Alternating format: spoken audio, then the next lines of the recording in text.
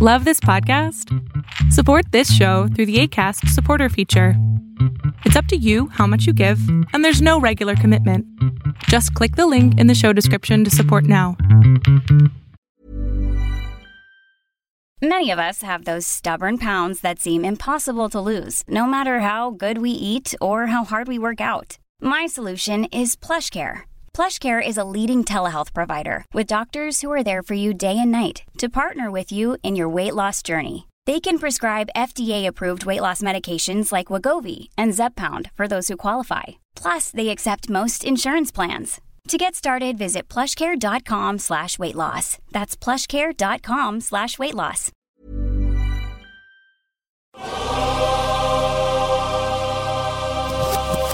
Get up, get up, get up, get up.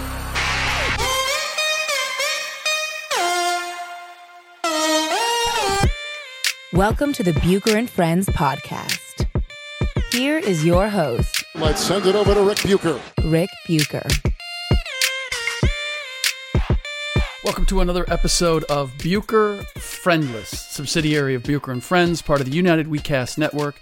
I'm Rick Bucher. You can see me on FS1, read me on Bleacher Report, and follow me on Twitter at Rick Bucher and on Instagram at Rick_Bucher. This is part 2 of what I'm calling My Stories from the Warriors' Old Home.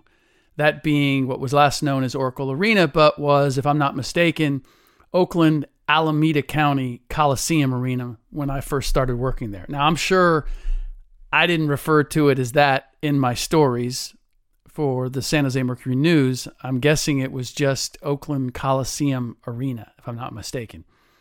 But anyway, for those of you who listened to part 1, it ended up being more about me and my relationship with the building than events that took place there. And I don't know if that's what you expected, but I'm guessing that you're also interested in more of just what I saw and what transpired covering the team in the arena. And so I'm going to try to get to a little bit more of that. Obviously, the two are intertwined, and as I mentioned, the impetus for me doing this and talking about this at all is just all that I experienced. My career, that was the starting place for my career covering the NBA. Learned basically the building blocks of everything that informed my reporting and coverage moving forward. So with all that in mind, let me start this episode with what still stands as one of the biggest moments of my career.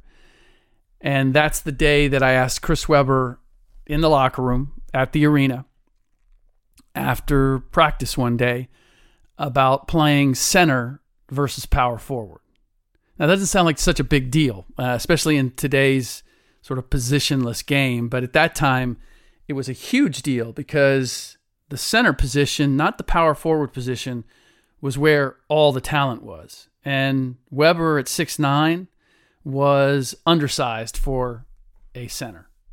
And it would mean that playing center, he was going up against the likes of Patrick Ewing and Shaquille O'Neal and Akeem Olajuwon and so on. Big men, big centers ruled the paint at that time. And meanwhile, power forwards that was where Webb was going to have an advantage playing against Charles Barkley, and maybe not an advantage, but certainly was going to be able to compete on a different level. Now, to understand where the conversation then went, you have to know the backstory. And by this point in Don Nelson's career with the Warriors, he had been a fixture with the Milwaukee Bucks before that and a fixture as a player with the Boston Celtics before that. He had gone from being considered a basketball genius to the inventor of gimmicks.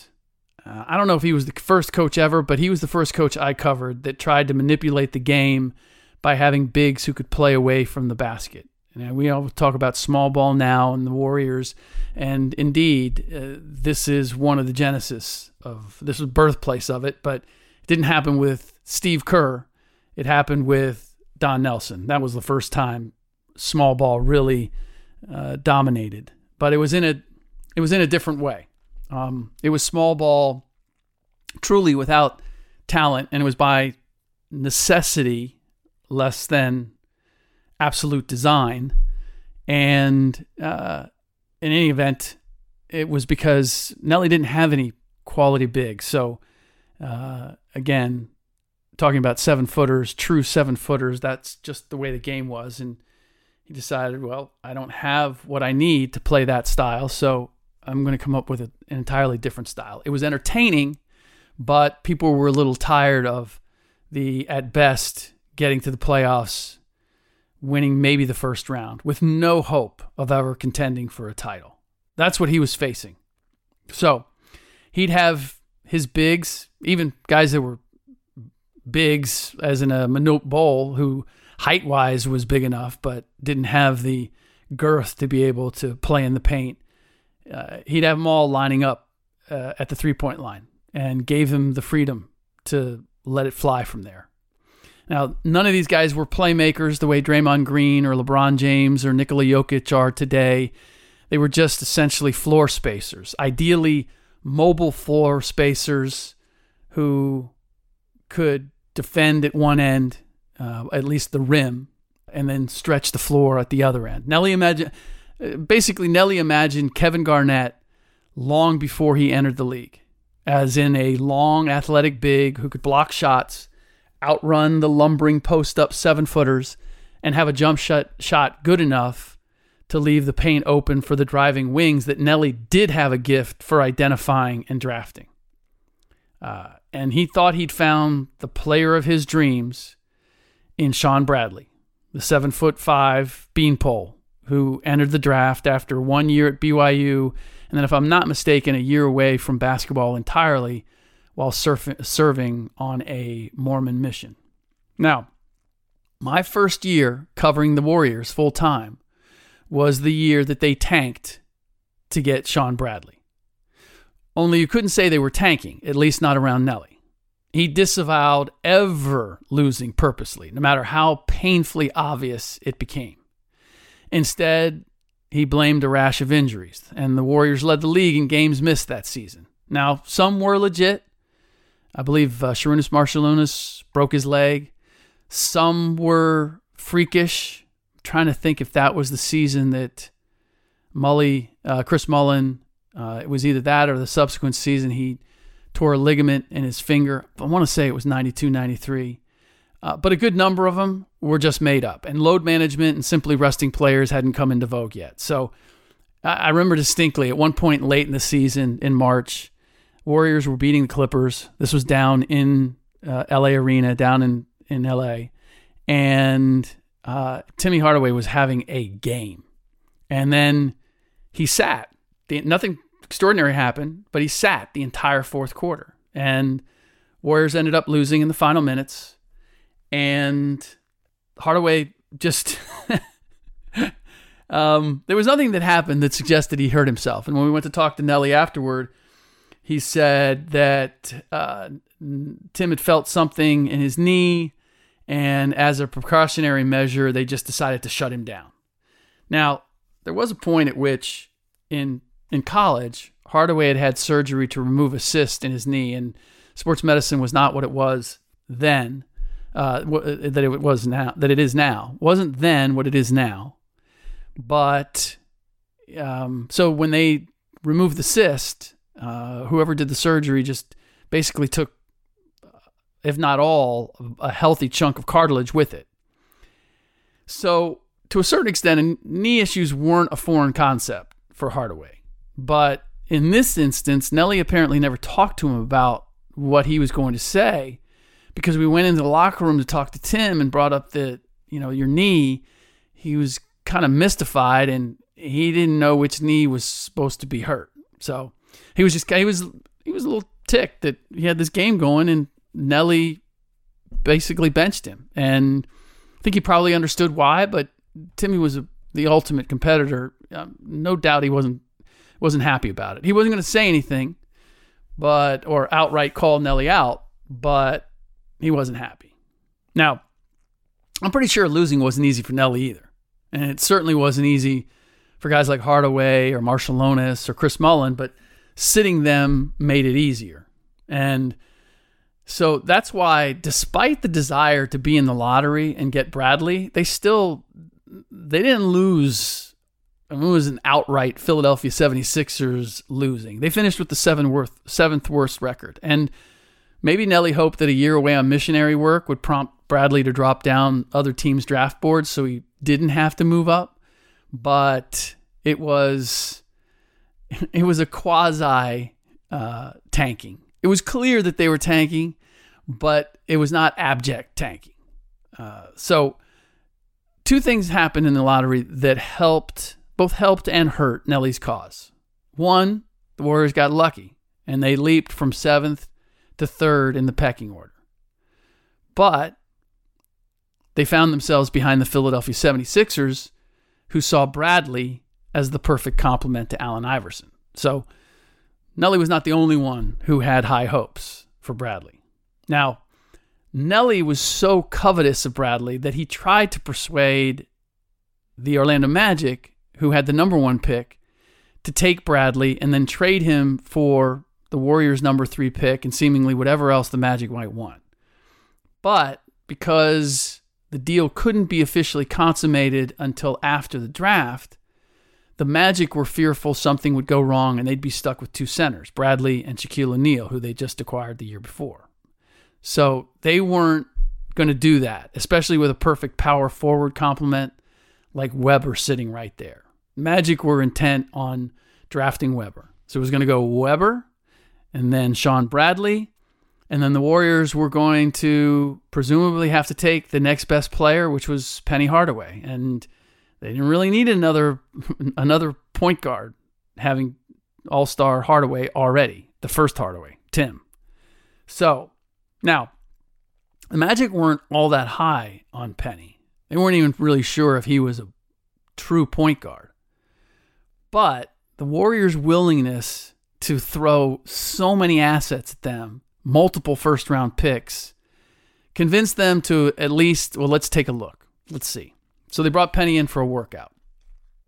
And seeing a chance to play with Shaq, Penny put on a show.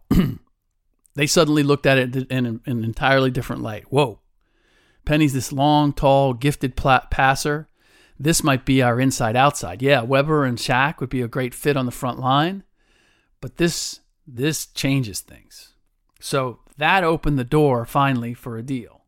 Now, Nelly still didn't want to draft Webber, but the rest of his staff convinced him it was the only play that made sense. We need to get a big. This kid is super talented. He's a passer. He's going to work. He can be your point forward. So they pulled the trigger. Bradley wasn't available. They needed a big man. And I mean, in hindsight, look, they actually were getting a more proven commodity. With Webber and Michigan having gone to the Final Four 2 years in a row, yeah, there was the timeout and all that. But anyway, reluctantly, Nelson traded Hardaway, Penny, and 3 future first-round picks for Webber. Now, picking Webber didn't stop Nelly from picking on him. The salary cap rules being what they were at the time, teams over the cap had to sign drafted players into a salary slot, and that was created by trading a player and not taking a contract back. So the Warriors did that by dealing Tyrone Hill, power forward, presumably the position that Webber was going to take over, traded him to Cleveland. And then they utilized his, I don't want to say it was a $3.1 million slot, obviously way low for a number 1 pick. And this was at a time where there was no rookie salary scale, so you could pay whatever.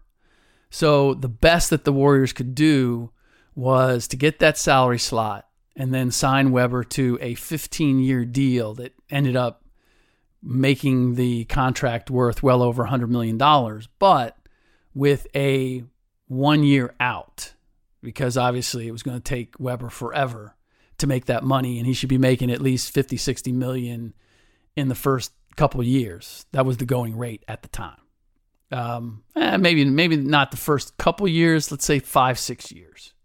Should have been making 10 million a year, as I'm going to estimate, for a number 1 pick.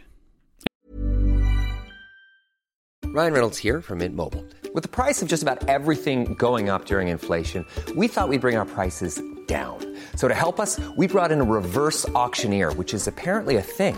Mint Mobile Unlimited Premium Wireless. How to get 30, 30, bit to get 30, bit to get 20, 20, 20, bit to get 20, 20, bit to get 15, 15, 15, 15, just $15 a month? Sold! Give it a try at mintmobile.com/switch.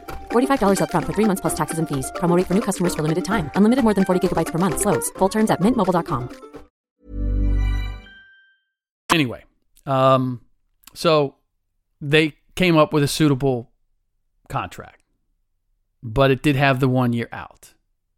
And once he was an incumbent player, then the Warriors didn't need to go by a salary slot on his next contract. Now, Nelly never missed a chance to needle Weber about his shortcomings. And because we had access to practice, we saw it and heard it sometimes. And it wasn't overt. It was just, there was a demeaning sense about it. You know, Weber after practice would be shooting free throws and he'd miss one or make one, and Nelson would be addressing us, the media, meeting with us, and he'd look back over and he'd say something like, that was a good one, Webb. Or, not good, Webb. And it was a little much, particularly when you're talking about the number one pick. It was clearly kind of stating his authority over Weber. And again, it's kind of a matter of who Weber was coming in. That might have worked with most of the other guys that Nelson drafted, because they were grateful that he drafted him and gave him an opportunity. They were late first round picks, the Tim Hardaways of the world. Chris Mullin was a lottery pick, but he had his substance issues, and so there's a different reason for him to be grateful for the second chance that he got once he got sober. But Weber was a whole different deal. Weber came in with a reputation to protect, not a reputation to build. And already had to know from the very beginning that he wasn't Nelly's first choice. The kid from BYU just didn't set them off on the right foot. Along with playing center when he considered himself the prototypical power forward. And for a good while had entertained the idea of being a power forward next to Shaquille O'Neal. Shaquille O'Neal doing all the physical work and Webb being able to be the pass master, which was really what he was. He loved being a playmaker. It should have been a relationship that worked to a T, because Weber was and envisioned himself as the ideal point forward. It just didn't work out that way. So the needling was a day in practice. I wasn't there. I was told about it later. Nelly said to the team, hey, if any of you guys can't get the money you want, it's because of that guy right there. And he pointed at Weber, his 20-year-old rookie that he just mortgaged the team's future to acquire. Now, keep in mind, Nelly was also the coach. He was both the coach and GM at the time. So he was essentially telling the rest of the team, if I can't give you the contract we both want you to have, it's because of Weber. Really nice.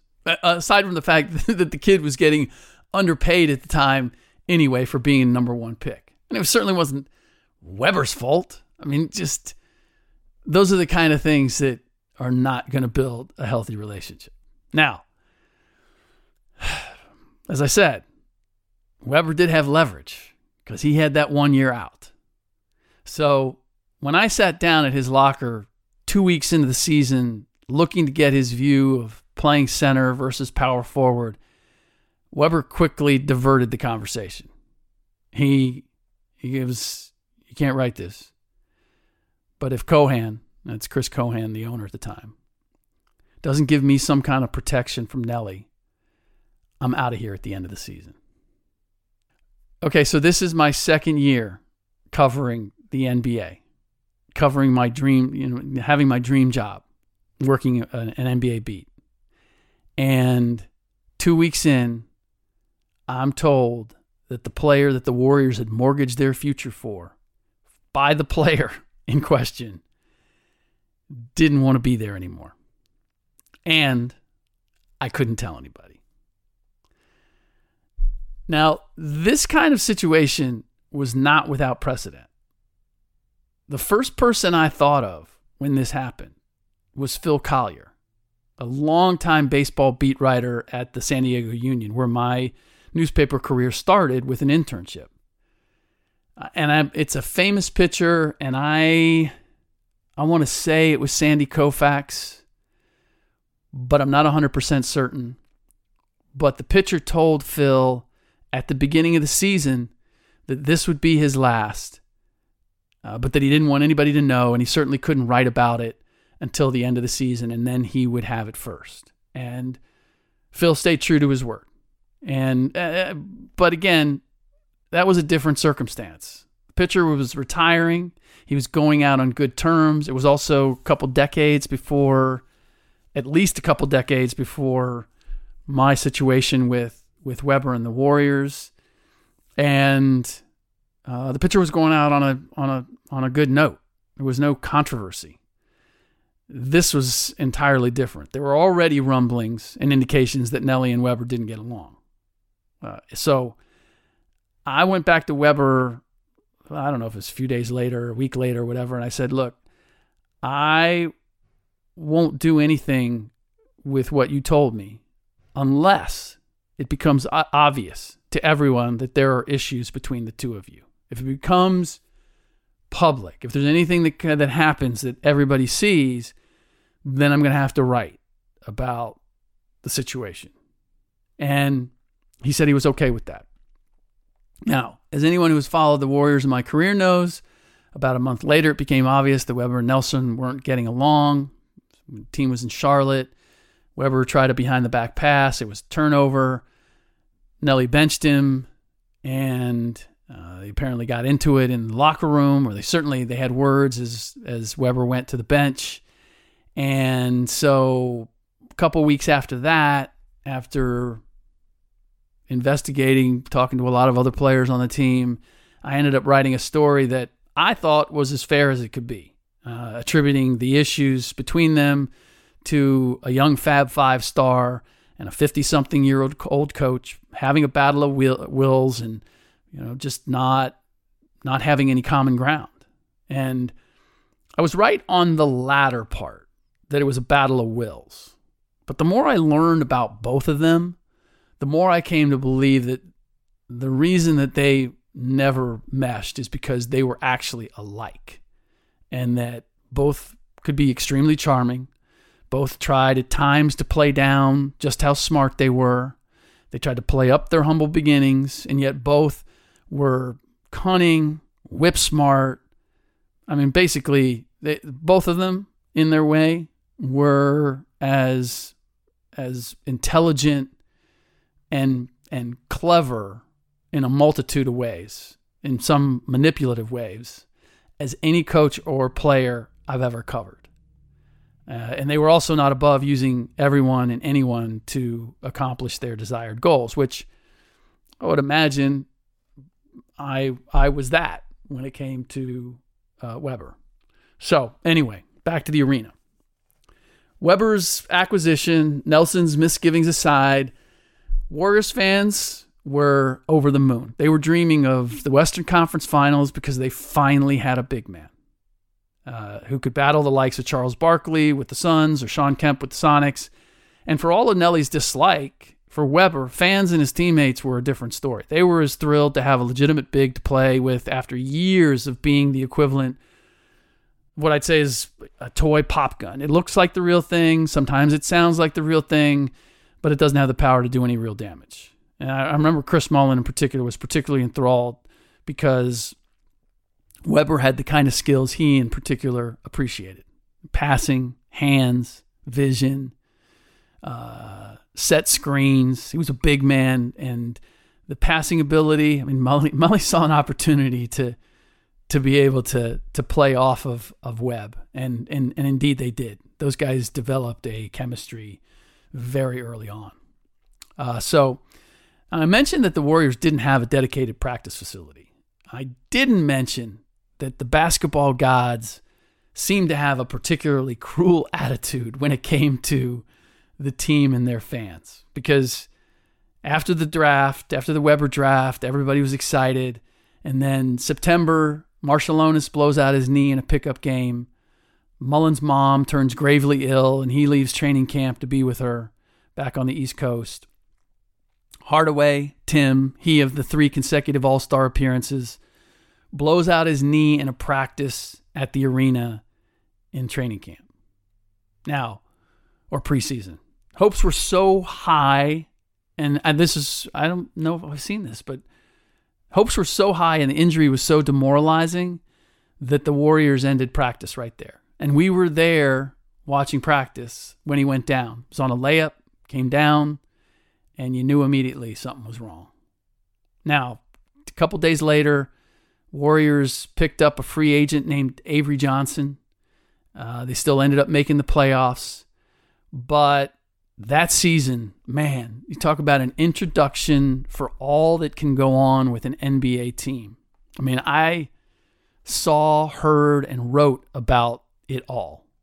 I was watching practice when Latrell Sprewell and power forward Byron Houston squared off, and I learned it's not the size of the dog in the fight, but the size of the fight in the dog, because Spree, who was a wiry 6'5", tagged Houston, who outweighed him by at least 50 pounds, must have tagged him at least 3-4 times before Byron could even move.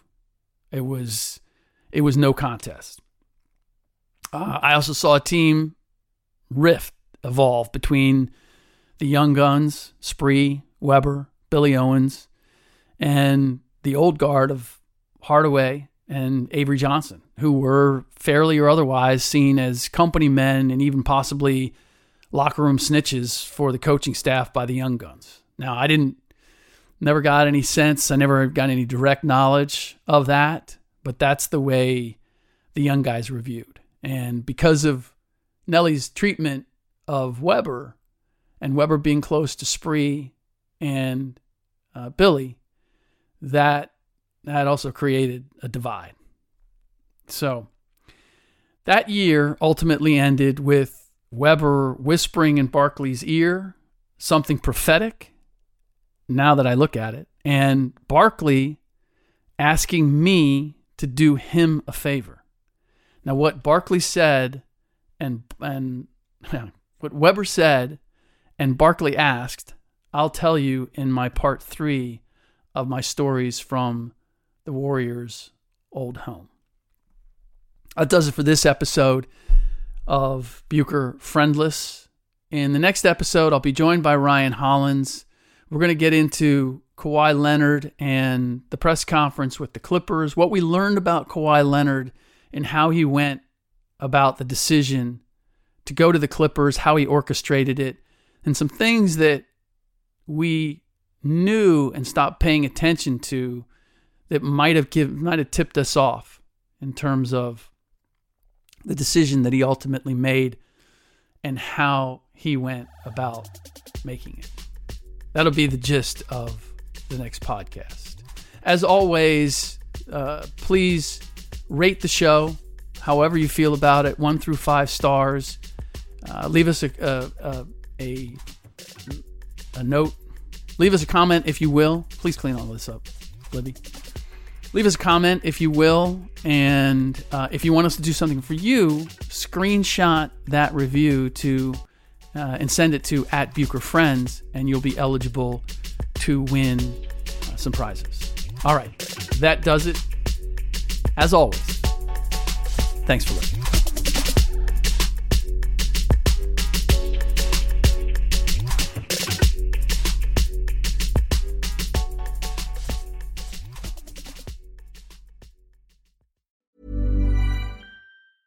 Hey, it's Paige DeSorbo from Giggly Squad. High quality fashion without the price tag. Say hello to Quince. I'm snagging high-end essentials like cozy cashmere sweaters, sleek leather jackets, fine jewelry, and so much more. With Quince being 50 to 80% less than similar brands. And they partner with factories that prioritize safe, ethical, and responsible manufacturing. I love that. Luxury quality within reach. Go to quince.com/style to get free shipping and 365-day returns on your next order. quince.com/style.